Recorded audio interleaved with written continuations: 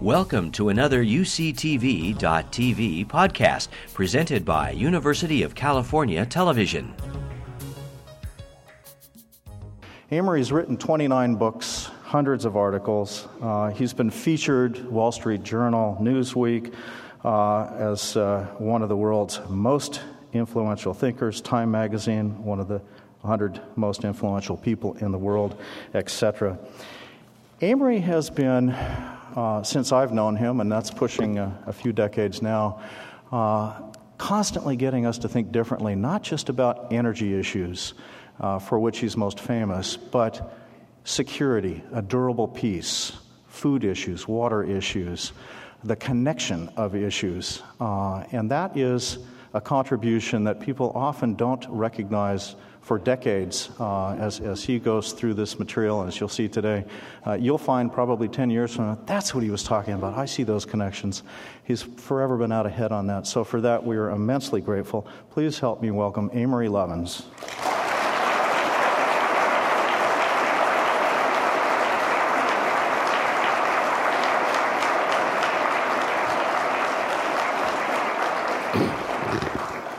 Well, thank you, Bob. After that generous introduction, I can't wait to hear what I'm going to say.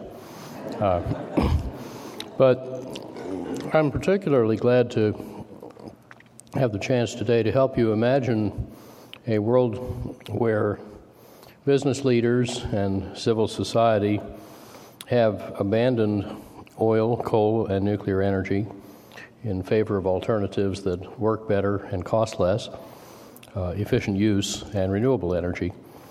This, as we'll see, could solve many of the world's biggest problems without making new ones. And that world that I invite you to imagine this afternoon, and that my team will finish synthesizing and describing in detail over the next 5 or 6 quarters, is available, practical, and profitable now. At Rocky Mountain Institute, we know this because we're doing it. We do solutions, not problems. We do transformation, not incrementalism, and we are practitioners, not theorists. Now, politicians and the media, by the way, could we have the slides, please? We're still on the frozen frame.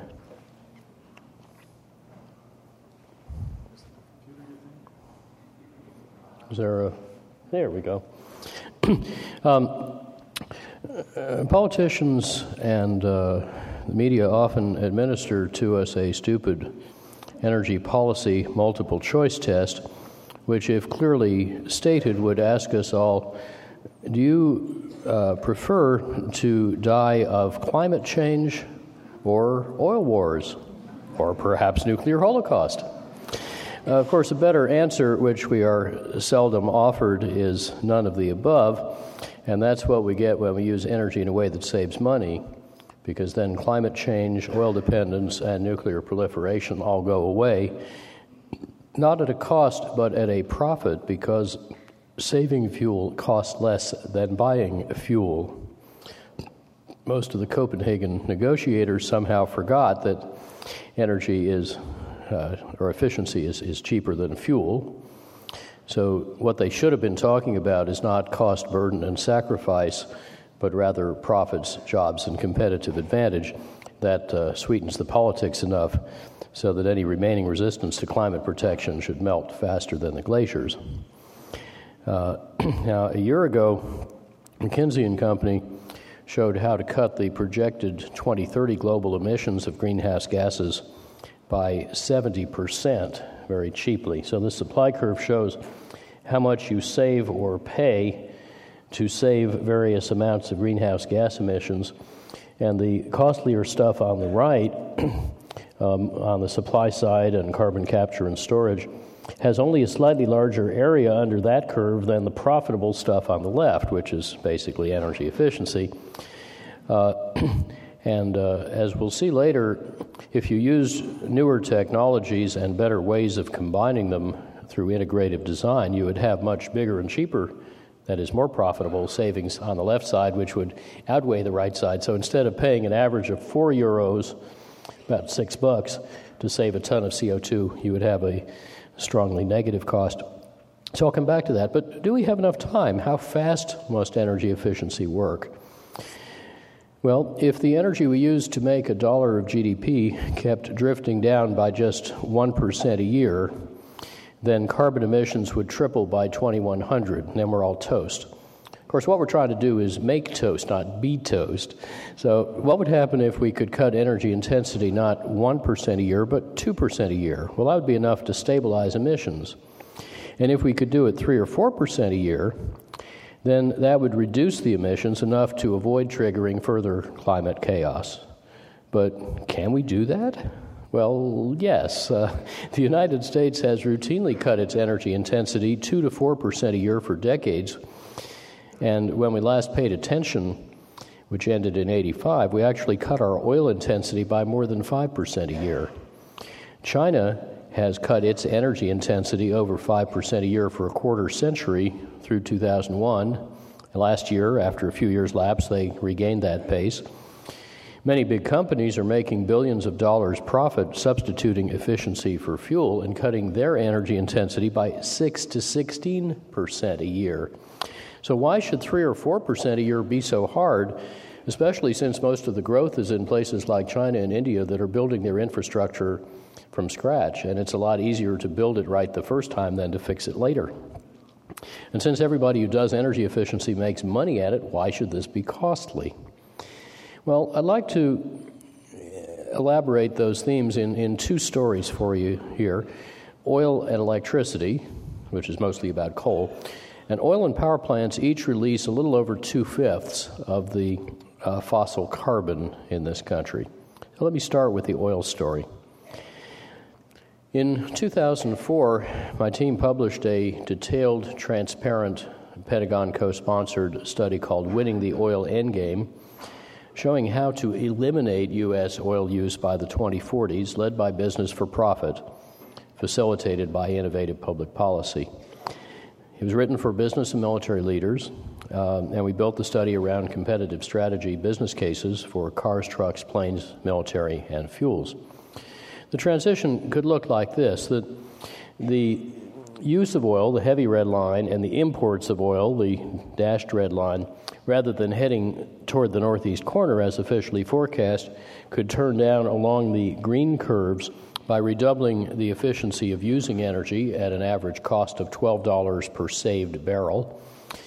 And then we could substitute advanced biofuels and save natural gas for the other half at an average cost of $18 a barrel, go down along the blue curves. So the average cost of getting off oil altogether is only about $15 a barrel. That's 5 times less than we're paying for the stuff now. Conservatively assuming that its hidden costs are all worth zero. By the way, our costliest barrel of savings or substitution would still be $26 oil. Obviously, the technical nub of the problem is in transportation, which uses about 70% of the oil. But we found there's a common recipe for tripling the efficiency of cars, trucks, and planes with better safety and no compromise by making them lighter weight, more slippery, and moving through the air or along the road and giving them advanced propulsion. This often improves performance, too. For example, this Opel diesel hybrid concept car gets 150 miles an hour and 94 miles a gallon, although not at the same instant. Tripled efficiency cars, we found, can repay any extra cost in about a year. Tripled efficiency trucks, probably half a year. Tripled efficiency planes, a few years. And tripled efficiency is thus a very good deal. It's like buying fuel for about 25 to 55 cents a gallon. Now, these kinds of breakthrough vehicles can serve all purposes and tastes. For example, 10 years ago, my team and a couple of European partners designed this uncompromised, safe, high-performance, halved-weight, mid-size suburban assault vehicle. It gets about 67 miles a gallon on gasoline or 114 on hydrogen. And the gasoline version would sell for an extra $2,500 retail price. That's because it's a hybrid. but it wouldn't cost extra because it's ultralight. I'll explain why in a minute. Basically, the costlier carbon fiber it's made of is offset by simpler automaking and a smaller propulsion system. So more about that in a minute. Now, Toyota, a couple of years back, showed a carbon fiber concept car that has the same interior size as a Prius, but 1/2 the fuel use and 1/3 the weight. Its tiny battery bank as a plug-in hybrid is recharged by a 1/2-liter engine that you can see tucked under the rear seat. Rocky Mountain Institute's fifth spinoff, Bright Automotive, is ready to mass produce this aluminum van. It's about 3 to 12 times less fuel consumptive than the commercial vans you see now. And it's a plug-in hybrid, but unlike other plug-in hybrids, it does not need a subsidy to make a strong business case to the fleet buyer because its lightweight and low drag eliminate most of its costly batteries. The way to make batteries cheap is don't need many of them by doing first what we call platform fitness. Now, to understand how this works, let's think about where the fuel goes that you feed into your car. You know, your car every day uses on average about 100 times its weight in ancient plants. Think of this great big steamy pile of old primeval swamp goo and dinosaur poop. That's what we run our civilization on. There must be some more modern way to do this. But what happens to that fuel energy once you put the gasoline in the tank? Well, 7/8 of it never gets to the wheels. It's lost in the engine, idling, driveline, accessories. And of the 13% that actually moves the car, half of that is used to push the air aside or to heat the tires and road. So only the last 6% of your fuel energy actually accelerates the car and then heats the brakes when you stop. Oh, it gets worse. Only 1/20th of the mass you're accelerating is you. 19/20 is the heavy steel car. Therefore, only 1/20th of that 6%, or 0.3% of the fuel energy actually moves the driver. This is what we're fighting over? Anyway, this is not a very gratifying result after 120-something years of devoted engineering effort. However, there's good news. 2/3 of the energy needed to move the car is caused by its weight, and every unit of energy that we save at the wheel saves 7 additional units you don't need to waste getting it to the wheels. So it'll ultimately save a total of 8 units at the tank. Whereas if you just improve the engine, which is what Detroit normally does, every unit you save in the engine saves 1 unit in the tank. There's no leverage. But here there's huge leverage, particularly in making the car radically lighter weight. So how did we make that SUV design? Well, there's only 14 parts in it, in the body, each made with one low-pressure die set. That saves about 99% of the normal nearly $1 billion tooling cost, because an SUV made of steel normally has 10 or 20 times more parts than this, each with an average of 4 progressive high-pressure steel stamping die sets. Well, that's a good start.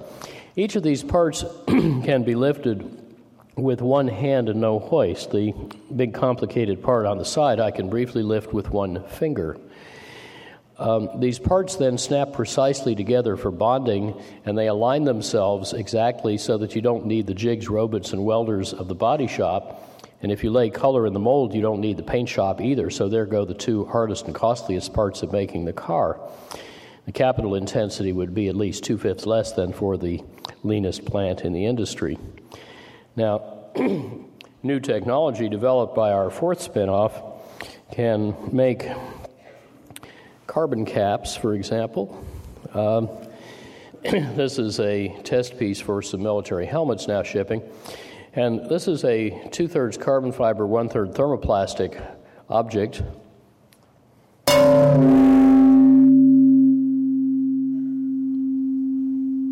Which, as you can hear, has really good acoustics.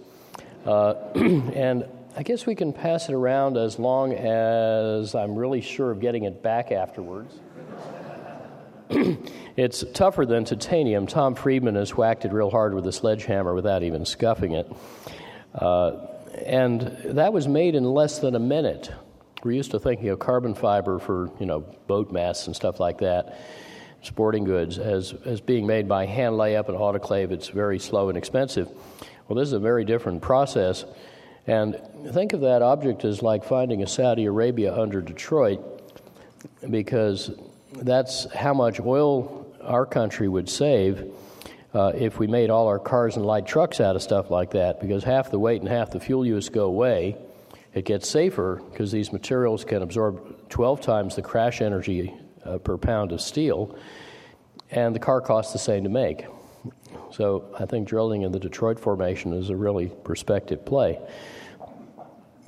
Well, at RMI, we accelerate these kinds of breakthrough oil savings by what we call institutional acupuncture. That is, we figure out where the business logic is congested and not flowing properly. We stick little needles in it to get it flowing. This is very effective and as much fun as you can have with clothes on. Our partners in doing this range from Ford to Walmart, from Boeing to the Pentagon.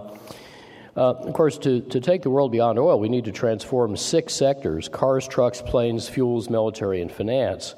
But I'm pleased to report that at least 3 or 4 of those 6 are now at or past the tipping point where it gets easier, even though there's still a lot of hard work to do.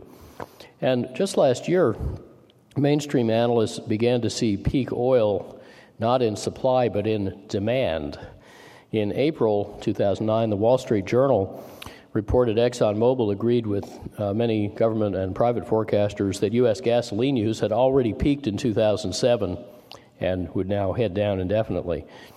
September 2009, the top strategic consultancy to the oil industry said that the industrialized nation's total oil use had peaked in early 2005 and would never get that high again. And in October, a conservative analysis by Deutsche Bank based on electrification of new cars found that world oil use will peak around 2016 and then fall by 2030 to 8% below today's level, or about 40% below the consensus forecast. In other words, oil is becoming uncompetitive even at low prices before it becomes unavailable even at high prices. That's good news.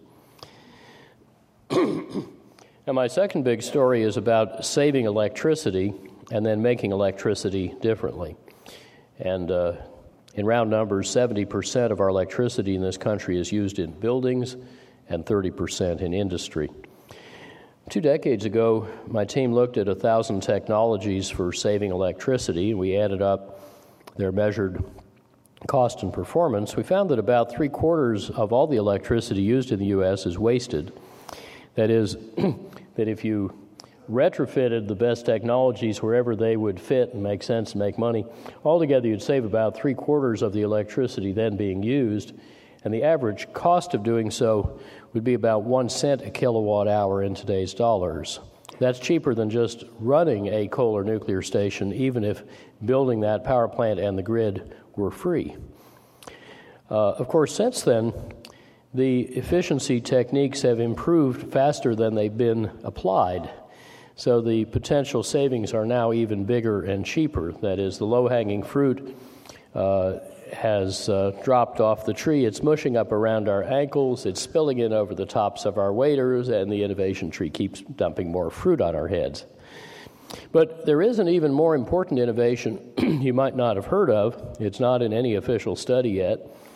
It's not in the latest Academy study, not for lack of telling them.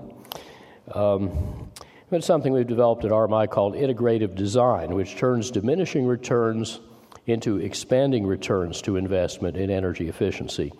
That is, integrative design can make very large energy savings cost less than small or no savings. For example, let's just go visit my house. Judy and I live in this structure at 7,100 feet up in the Colorado Rockies, where temperatures have dropped as low as minus 47 F. Midwinter cloud can last for 39 days. You can get frost any day of the year. But this is a fossil fuel-free house. It's a net energy exporter. It's 99% or so passive solar heated, and it has no conventional heating or cooling equipment. And then you come inside, and you're in this emerging tropical jungle, now ripening the latest of our 32 banana crops.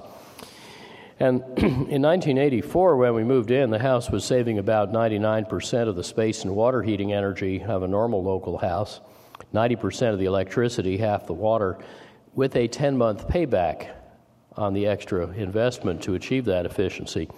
Today's technologies, which we've just retrofitted, are even better.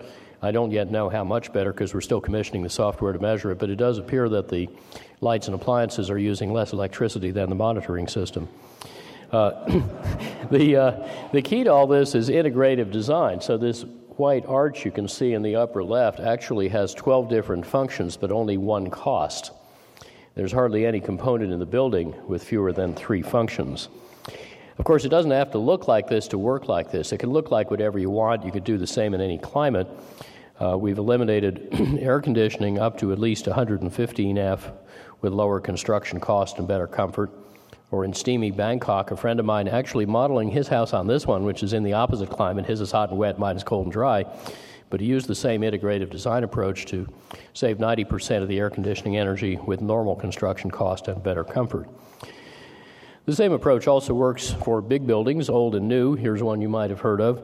We're retrofitting the Empire State Building now to save 38% of the energy with a 3-year payback thanks to integrative design.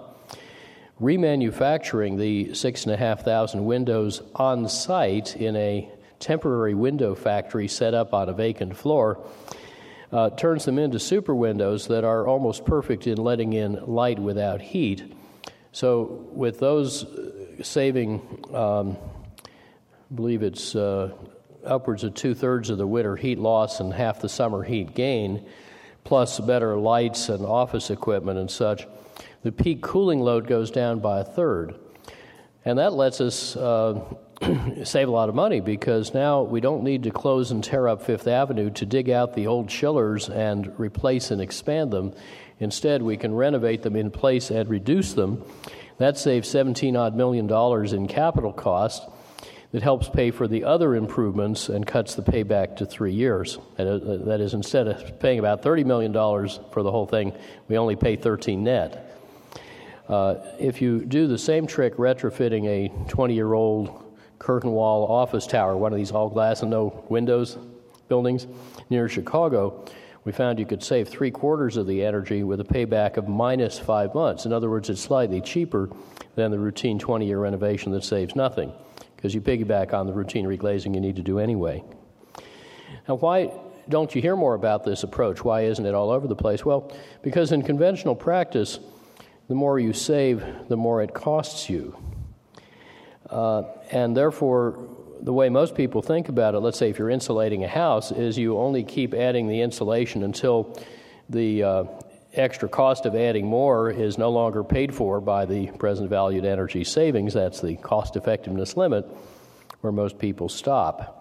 However, if you keep investing beyond that limit, say if you put twice as much insulation in my house as is normally considered cost effective, then a funny thing happens. Your marginal cost suddenly goes down again because you no longer need the furnace, ducts, fans, pipes, pumps, wires, controls, fuel supply arrangements.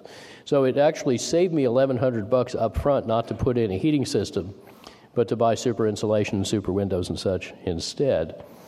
And that's, you see, how you get expanding returns. The more you save, the cheaper it gets. Of course, your lowest risk investment is the one you didn't need to make. This is not a very popular idea with many economists of the sort who probably lie awake nights worrying about whether what works in practice can possibly work in theory. I guess because expanding returns make their models blow up, and that's inconvenient. But it does work if you're an engineer. Now, the same approach also works great in industry. For example, 3/5 of the electricity runs motors, even a higher fraction in industry. And half of that electricity running motors is running pumps and fans on the other end of the motor. Well, there's about 35 things you can do to retrofit a motor system with a 1-year payback to save about half the energy. And the reason it's so cheap is of those 35 actions, 28 are free byproducts of the first 7. But first, we should stop wasting most of the energy used by the pumps, fans, and other motor-driven equipment. For example, pumps, the biggest use of motors, move liquid through pipes. Well, a Dutch engineer we were working with redesigned a typical industrial pumping loop to use an order of magnitude less energy and cost less to build. I think he had at least an 86% saving, maybe 92%, just by using fat, short, straight pipes instead of skinny, long, crooked pipes. And we all learned this stuff from master engineer in Singapore, Liang Lok, and this is one of his latest installations, which saved 69% of the usual pumping energy at reduced construction costs, partly because the pumps and motors and electricals are all much smaller. So how does this work out with the electricity that's 60% used in motors? Well, from the coal burned in the power plant to the end use, there are so many compounding losses in succession that only a tenth of the fuel energy actually comes out the pipe as flow. But now turn that around backwards, so instead of compounding losses from left to right, you have compounding savings from right to left, and you find every unit of flow or friction you save in the pipe saves 10 units of coal and cost and pollution and global weirding back at the power plant. Also, as you go back upstream, each component gets progressively smaller, simpler, and cheaper. So you end up saving the most energy and the most capital cost. And my team has found such snowballing energy and capital savings in more than $30 billion worth of industrial redesign so far in 29 sectors. Lots of interesting examples. For example, our latest chip fab design is expected to use a third the normal amount of energy and half the normal capital to build it, get rid of all 22,000 tons of chillers. Our latest data center design just went into service. It's using a quarter the previous amount of electricity, costs less to build, but has 4 times the computing capability. And had they felt able to follow all of our recommendations, they would have expected to cut the energy intensity by something like 95% and save half the capital cost. Our latest mine design uses no fossil fuels, no grid electricity. It runs on gravity. Of course, none of this stuff would be possible if the original designs had been done optimally in the first place. Part of the reason they're not is that the engineering wasn't taught properly. We've checked all the English language general and mechanical engineering texts that we could find a few years ago, and they all said, for example, that you should optimize the thickness of insulation in your house according to how much energy it'll save, but without counting the avoidable capital cost of the heating equipment. And that you should optimize the diameter of a pipe to get the right amount of friction only by comparing the cost of a fatter pipe with the avoidable pumping energy, but without counting the avoidable capital cost of smaller pumping equipment. These are basic methodological errors, and we therefore are hatching a plot for the nonviolent overthrow of bad engineering, which we call 10xe, Factor 10 engineering. There are a lot of wonderful engineers out there whose work needs to be better known, and we're pulling together a couple of dozen very vivid high brain Velcro case studies spanning the range of engineering disciplines and applications to present alongside the conventional disintegrated design. So when you read down the 2 chains of design logic with all the calcs and drawings, you'll understand when you get to the end how asking different questions got you a very different answer that was about 10 times more efficient but cost less to build. And from using these cases in our engagements with clients, we believe that they do irreversibly rearrange the designer's metal furniture. So go to 10xe.org, and if you have great cases or practitioners we should know about, we would love to hear from you. Just to give one example of how this thinking works, I may have surprised you with the data center numbers, so let me show you how it works. It's a little like what we showed earlier about pumping, or the notion of helping pay for the light weighting of a car by making the engine smaller to get the same acceleration, or helping to pay for the retrofit of the Empire State Building by making the chillers smaller. So you have, again, a chain of conversion losses. You start with, say, 100 watts of fuel fed into the power plant, half of that's coal, and maybe 30 watts of that actually ends up as electricity coming into the meter. But then half of that electricity is lost before it gets to the servers. It goes to mainly cooling and uninterruptible power supplies, which account for half of the facility's capital cost.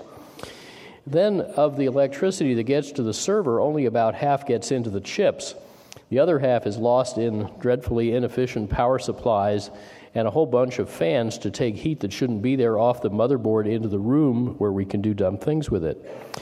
Then how about the chips? Well, they're humming away all the time, but actually many of them aren't doing much or anything useful, partly because of bloatware, partly because there's such a huge underutilization of the computing resources. They're not properly consolidated. You see there's very little left? Let me magnify this little stalk coming out the lower right, because otherwise it'll get too small to see. Okay, the next problem is the valueless and inefficient applications, the software problem. And even after that, you may have inefficient business processes. So very little business value, customer value, actually comes out the other end. But let's turn this around, go from right to left, and get some compounding savings. First of all, let's write really terse code, elegantly compiled so that every compute cycle is a needed and wanted one. And then let's get servers 4 times more efficient. It turns out when you shop for them, they are out there and they cost the same. But then you don't need most of the cooling and most of the power supply. And there are much smarter ways to do those as well. And you can even do fuel cell or trigeneration and get rid of half the utility loss. You get the idea. When you multiply all this together, there's 2 orders of magnitude leverage to make the data center more efficient, and it's going to cost a lot less to build. Now, I promised also to tell you a little bit about the revolution in electricity supply, and that's well along. It's transforming how the world produces electricity, and this graph shows how much electricity is being made worldwide, or is expected to be made in the future according to industry projections, by what The Economist magazine calls micropower, and there are 2 kinds of micropower. The big red wedge at the top is co-generating electricity in factories or buildings along with useful heat. And that combination, rather than making the heat in a boiler and the electricity in a power plant where heat's thrown away, typically saves you at least half of the fuel, energy, and capital cost. So the other wedges, the colored ones at the bottom, are all of the renewable sources other than big hydropower. What does this add up to? Well, micropower is making 1/6 of the world's electricity, about 16% versus 12 or 13 for nuclear. It's making around 2/3 of all new electricity. So the big thermal power plants, whether they're coal, gas, or nuclear, that we are told are indispensable, are only 1/3 of the new supply capacity being added. And they've been forced into that minority market share and shrinking simply because they have too high cost and too high financial risk to attract investors. Now, a few numbers to illustrate this. In 2007, the U.S., or China, or Spain, each added more wind capacity than the world added nuclear capacity. And in that year, the U.S. added more wind capacity than we'd added coal capacity in the previous 5 years put together. Again, it's not just a nuclear phenomenon, it's that the central plants generally are unattractive as a business case. In 2008, for the first time in maybe a century, the world invested more in renewable than in fossil-fueled electric generators. Wow.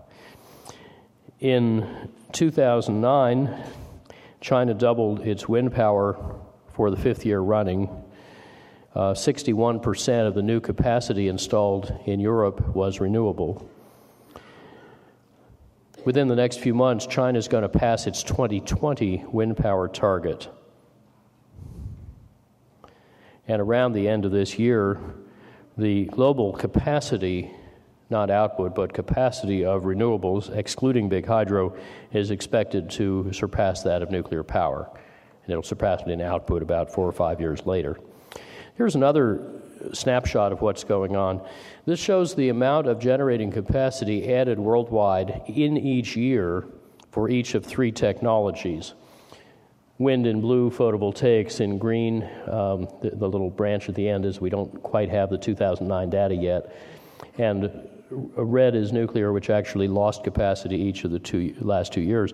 So in 2008, the renewables other than big hydro, so it's mainly wind, various kinds of solar, small hydro, waste and biomass combustion, and so on.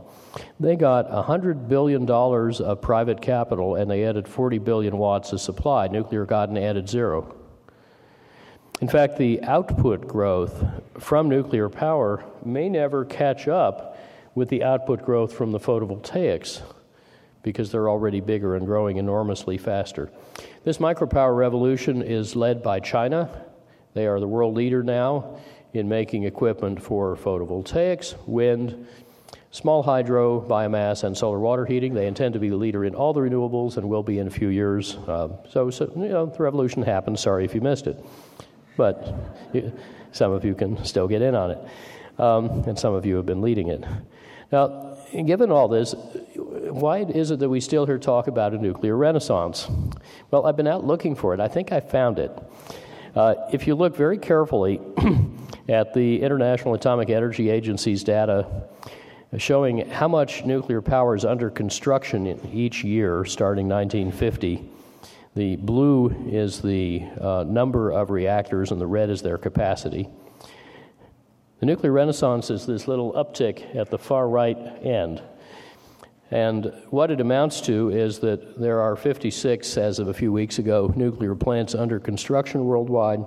That's about a quarter as many as were under construction at the peak in 1979. And they have a market share of about 4 or 4.5% of the capacity being built. Except that when you look a little closer at those 56 plants, a curious pattern emerges. 13 of them have been listed under construction for over 20 years. 24 of them have no official start date. At least half of them are late. 41 of them are in 4 centrally planned and untransparent power systems. Most of the new starts, in fact about 3/4 now, are in China. All 56 are centrally planned, usually by state enterprises or drawing on the public purse. And none are free market transactions that really compete with alternatives as we would expect in a market economy.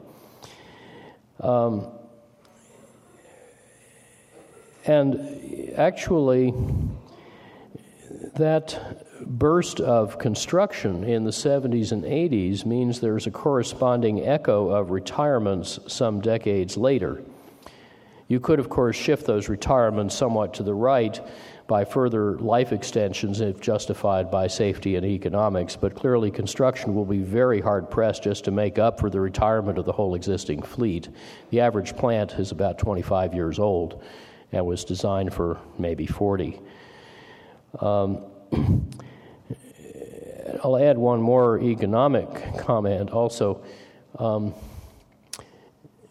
Starting in August 2005, new nuclear plants in this country, or at least the first half dozen of them, were offered new subsidies on top of the old ones that approximate or exceed their total construction cost. And for the following 3 years, we had the most robust nuclear politics and the strongest capital markets in history, and yet the 33 projects proposed were able to raise not a penny of capital from the private capital market as equity. And they were offered debt capital only if we taxpayers would guarantee 100% of it. So that, if you saw a headline last week about U.S. reviving nuclear power, what that was about was the president turned into a political occasion in the hope of buying some climate votes in the Senate, an announcement that the first of the loan guarantees that President Bush signed into law for nuclear plants in 2005 had just been provisionally offered. What does provisionally mean? Well, it means that if the Nuclear Regulatory Commission licenses the unlicensed design, which they figure will take at least 3 or 4 years, and if somebody comes up with 20% equity to put into the project when they haven't been able to raise any under much stronger market conditions than now, And if the utility still wants to proceed under the conditions that then exist, and if the Department of Energy and the Office of Management and Budget can end their year-long dispute about how much the utility should pay for the default risk on the loan guarantee, because they're, I think, at least an order of magnitude apart on that, then we would all issue the loan guarantee. I think that's a lot of ifs. And why are we doing this? Well, supposedly because nuclear will help protect the climate by displacing coal. Well, if you look at the observed cost in the market of producing new electricity or saving it by various means, and this is, by the way, delivered to the customer. So central plants have this red bar, I've assumed conservatively 3 cents a kilowatt hour to deliver the power to your meter, whereas the stuff that's already on site is already delivered, so you don't need to pay for that. You see, there's a fairly worrisome cost comparison, because at the cost estimates that both utilities and Wall Street are finding for new nuclear plants, the cost of new delivered nuclear electricity is somewhere off the top of the chart in the upper left here. A lot more than new coal, new combined cycle gas with expensive gas, about 2 closer to 3 times as much as new firmed wind power, meaning you can have it any time whether the wind's blowing or not. Several times the cost of new cogeneration by various means, many times the cost of efficiency. And, arithmetic is not an opinion. I'm just reporting the prices we see in the market. Now, if you then convert these costs to how much carbon you can displace per dollar spent on these various methods, adjusting for the carbon released by the cogeneration and the combined cycle gas, then you find that at current price estimates, actually a year and a half old by now, probably worse now, you could save about 5 kilos of carbon per dollar if you bought a nuclear plant. That's about the same that you would get by buying a combined cycle gas plant, but it's only half what you would save by buying a wind plant or cogen. Actually, cogen using waste heat we're paying to throw away is an even better deal. And the average cost of efficiency programs is around 2 cents a kilowatt hour. So that means instead of 5, you'd be saving about 47 kilos of CO2 per dollar. The better programs are about half that cost, so they're way up in the ceiling somewhere on this chart. So, carbon displaces CO2. Trouble is, nuclear displaces CO2. Nuclear, however, is so expensive that it will save you about 2 to 20 times less carbon per dollar and about 20 to 40 times less carbon per year than if you bought efficiency and micropower instead, which is exactly what the market does when you let it. By the way, this opportunity cost of not choosing the best buys first is so severe that if you bought a new nuclear plant instead of efficiency, the result would be to release more extra carbon than if you'd spent the same money buying a coal plant. So if climate's a problem, we need the most solution per dollar and per year, and we need to invest judiciously, not indiscriminately, to achieve that result. I'm often asked, though, so without nuclear, how do you displace the coal-fired electricity? So the other day I added it up, and let's say that 1 unit on this chart, going towards the right, represents the amount of coal-fired electricity we used last year, which is about half our total electricity.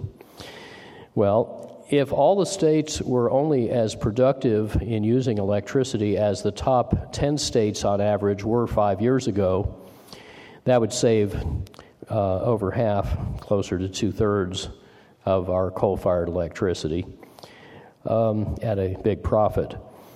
If you bought all the efficiency that was worthwhile many years ago, and now it's even bigger than that, but we don't know how much bigger, that is cheaper than just the coal going into an existing coal-fired power plant, then you would save all the coal-fired electricity, or maybe half again as much as that. Then there are some options that cost more than operating a power plant, but a lot less than building one. For example, the wind power stuck in the queue waiting to be hooked up to a power line would save about half the coal-fired electricity. On 4 February 2010, the National Renewable Energy Lab issued a reassessment of U.S. wind energy potential, and it's over 3 times their previous assessment because they looked closer and used more modern turbines, which are higher up where the wind is stronger. And they found that the cost-effective, that is very profitable, wind power potential on available land after you exclude all the places where you shouldn't build one is 19 times our coal-fired electricity. Do you think you could cite 1/19th of the profitable potential? I think you could probably find places willing to do that.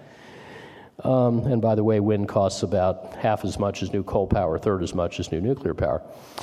Industrial cogeneration would displace about 2/5 of the coal-fired electricity. Cogen in buildings would displace some more. We don't yet know how much. We haven't yet assessed a lot of other renewables like small hydro and geothermal and so on. Something we could do tomorrow morning is to run our coal plants less and our largely idle but already built combined cycle gas plants more, and this would displace more than a third of the coal-fired electricity at an extra cost of 2 odd cents a kilowatt hour. There's a third category, which is things that would cost more than buying a new coal-fired power plant today, but less by the time you could build the coal-fired power plant. And solar power is in that category.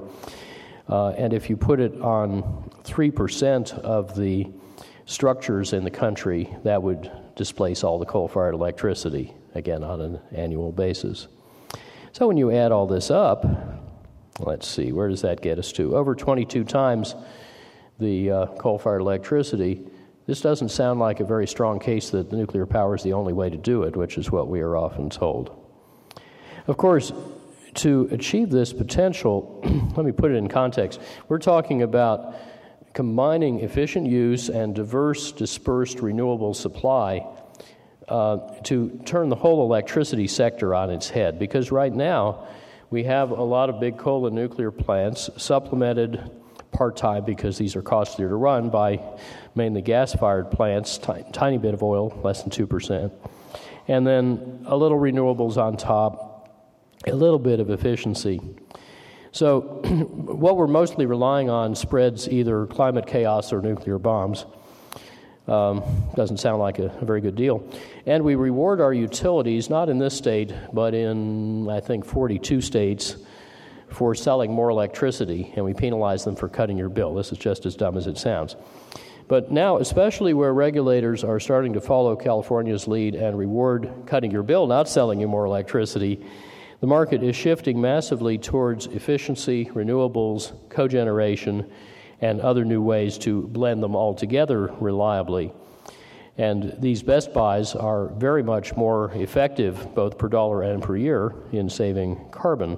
So the verdict of the marketplace is also the most effective climate solution, and it can also make our electricity system so resilient that major failures that are now inevitable by design become impossible by design. Now, acknowledging nuclear's market collapse and helping developing countries harness more modern options for getting reliable and affordable energy for their development can also smoke out the nuclear weapons proliferators and help to end energy poverty. So it would make the world richer, fairer, cooler, and safer. Now, combine the electricity and oil revolutions and similar opportunities with natural gas and directly used coal, and you have the really big story I'll leave you with, Reinventing Fire. Rocky Mountain Institute is focused on driving this business-led transition from oil and coal to efficiency and renewables. I suppose you could call it defossilizing fuel. Of course, not all the fossils are in the fuel. But probably the shortest path is just to let all ways to save or produce energy compete fairly at honest prices, regardless of their type, size, technology, location, or ownership. Gee, I wonder who wouldn't be in favor of that. Wouldn't it be interesting to find out just by taking economics seriously? We will be doing a kind of grand synthesis of Reinventing Fire. Look for it in 5 or 6 quarters. And what I've just summarized here rests on very detailed practical experience and empirical evidence. I think it reflects where the smarter energy companies are headed in their coevolution with what you and civil society demand of them. A few governments are helping, most are struggling to catch up, some are standing in the way. There's still a lot of old thinking around, but this is already happening because the economics are so compelling. And if you think that anything I've said here today sounds too good to be true, I would just ask you to remember Marshall McLuhan's remark. He said, "Only puny secrets need protection. Big discoveries are protected by public incredulity." Thank you.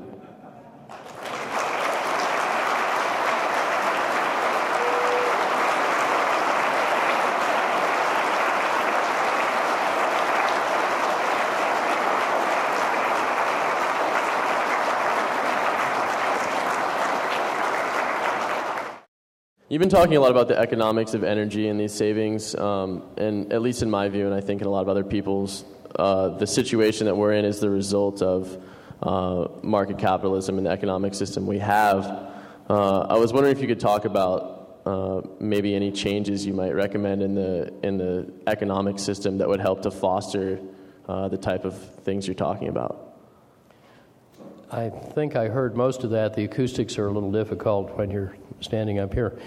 We wrote a book with Paul Hawken 11 years ago called Natural Capitalism, which I think you might like. You can get it free at natcap.org, and there's also a Harvard Business Review summary of it there. And it describes a way of doing business as if nature and people were properly valued, but without needing to know or signal that value. As the Industrial Revolution made people about 100 times more productive, because at that time the relative scarcity of people was limiting progress in exploiting seemingly boundless nature. You know, there weren't enough weavers to make enough cloth for most people to afford. Well, we did that, but now we have the opposite pattern of scarcity. The logic of economizing on your scarcest resource remains valid, but now we have abundant people and scarce nature, not the reverse. So now we need to use nature, not people, far more productively. Therefore, the keystone principle is radical resource productivity. And I described some ways to do that, but it applies not just to energy, but to water and materials and topsoil and everything else we borrow from the planet. And then the other principles of natural capitalism are to produce things the way nature does, with closed loops, no waste, and no toxicity, to align producer and customer incentives by what we call a solutions economy business model, where both parties get rewarded for doing more and better with less for longer. And then finally, you take some of the profits resulting from eliminating waste and reinvest them back into the kinds of capital you're shortest of, like nature, because, of course, capitalism is the productive use of and reinvestment in capital. Trouble is, we only counted two kinds of capital, money and goods. We left out the two more important kinds, people and nature. But if you play with a full deck, productively using and reinvesting in all kinds of capital, then you make more money, gain stunning competitive advantage, do more good, and have more fun. And you end up like our mentor, Ray Anderson, with a business that takes nothing, wastes nothing, does no harm. And you do very well by doing good at the expense not of the planet, but of your less alert competitors. And we'd like to see a lot more of that kind of competition.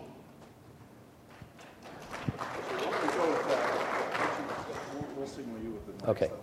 Thank you for your very inspiring talk, and it was really great to see some of the case studies, especially from the building sector. But my question is for the transportation sector. I was wondering, where are we going to see those case studies in the transportation sector? I had a senior environmental manager at Honda tell me, RMI has really great theories and they have, great graphics and everything, but we haven't really seen many of those things they're talking about get to the marketplace. So I was wondering what the largest barriers are. We are hearing about the hypercar. It sounds like you have one already. But, we can't buy one now, right? Well, Honda's a great company. I actually drive a Honda Insight, which does about 64 miles a gallon. It's from 9 years ago. And the guy who designed it has driven my Honda. We've had some good conversations about it. I think the car industry, is that mainly what you're asking about, is the most unusual of the 30 sectors I work in. I've been a cultural repairman in Detroit, for example, now for 19 years. And this business has some really unusual behaviors. For example, they count sunk costs as unamortized assets. That is, they base strategic decisions on accounting, not economics, as if it were better to write off obsolete stuff later when you don't have a company instead of now when you do. So 2 of them in this country just had to do that on a massive scale. They count cost by the part or by the pound. Does anyone here buy cars by the part or by the pound? No, you buy it by the car. So this made it difficult for them to see that it's okay to pay more for, say, a carbon fiber body, less for the assembly, less for the powertrain, and the whole car ends up costing the same. The first time an automaker did a serious study of how much lightweighting can you pay for by making the propulsion system smaller to get the same acceleration was about 3 years ago. We did it with them. It was, this is not a very advanced level of design integration, but they just don't do design integration in the way that we're used to, say, in aerospace or in IT. So there's a lot of work to do, but the obstacles are cultural rather than technical or economic. And if you think back to that Toyota car in the upper right, for example, that's not theoretical. Now, of course, you might say concept cars are usually just a brag. They don't get to market. Except there was an odd thing about this one. The day before Toyota showed it, the world's biggest maker of carbon fiber, Toray, announced a big factory to mass produce, they said, carbon fiber car parts for Toyota. Not a phrase previously heard in this business. And when I saw the juxtaposition, I said, gee, that sounds like a statement of strategic intent. And after a while, Toyota called me up and said, that's what we meant it to be, but Detroit doesn't seem to have noticed. Could you try to figure out what happened? So I went and made some inquiries and called back and said, they didn't notice. They had an utter failure of intelligence. One thing was at the Tokyo Motor Show, the other was in the Nikkei, and they didn't connect the dots, but they have now. Thank you. And then Honda and Nissan entered similar deals with Toray. So that leapfrog is off and running. And I can't tell you exactly who the customers are of FiberForge, which has that technology, the thing I passed around, but I can tell you it's a who's who list, including some very interesting automakers. So anybody that thinks this isn't happening is not paying attention, and they will be surprised in the market. You've been listening to a podcast by University of California Television. For more information about this program or UCTV, visit us online at uctv.tv.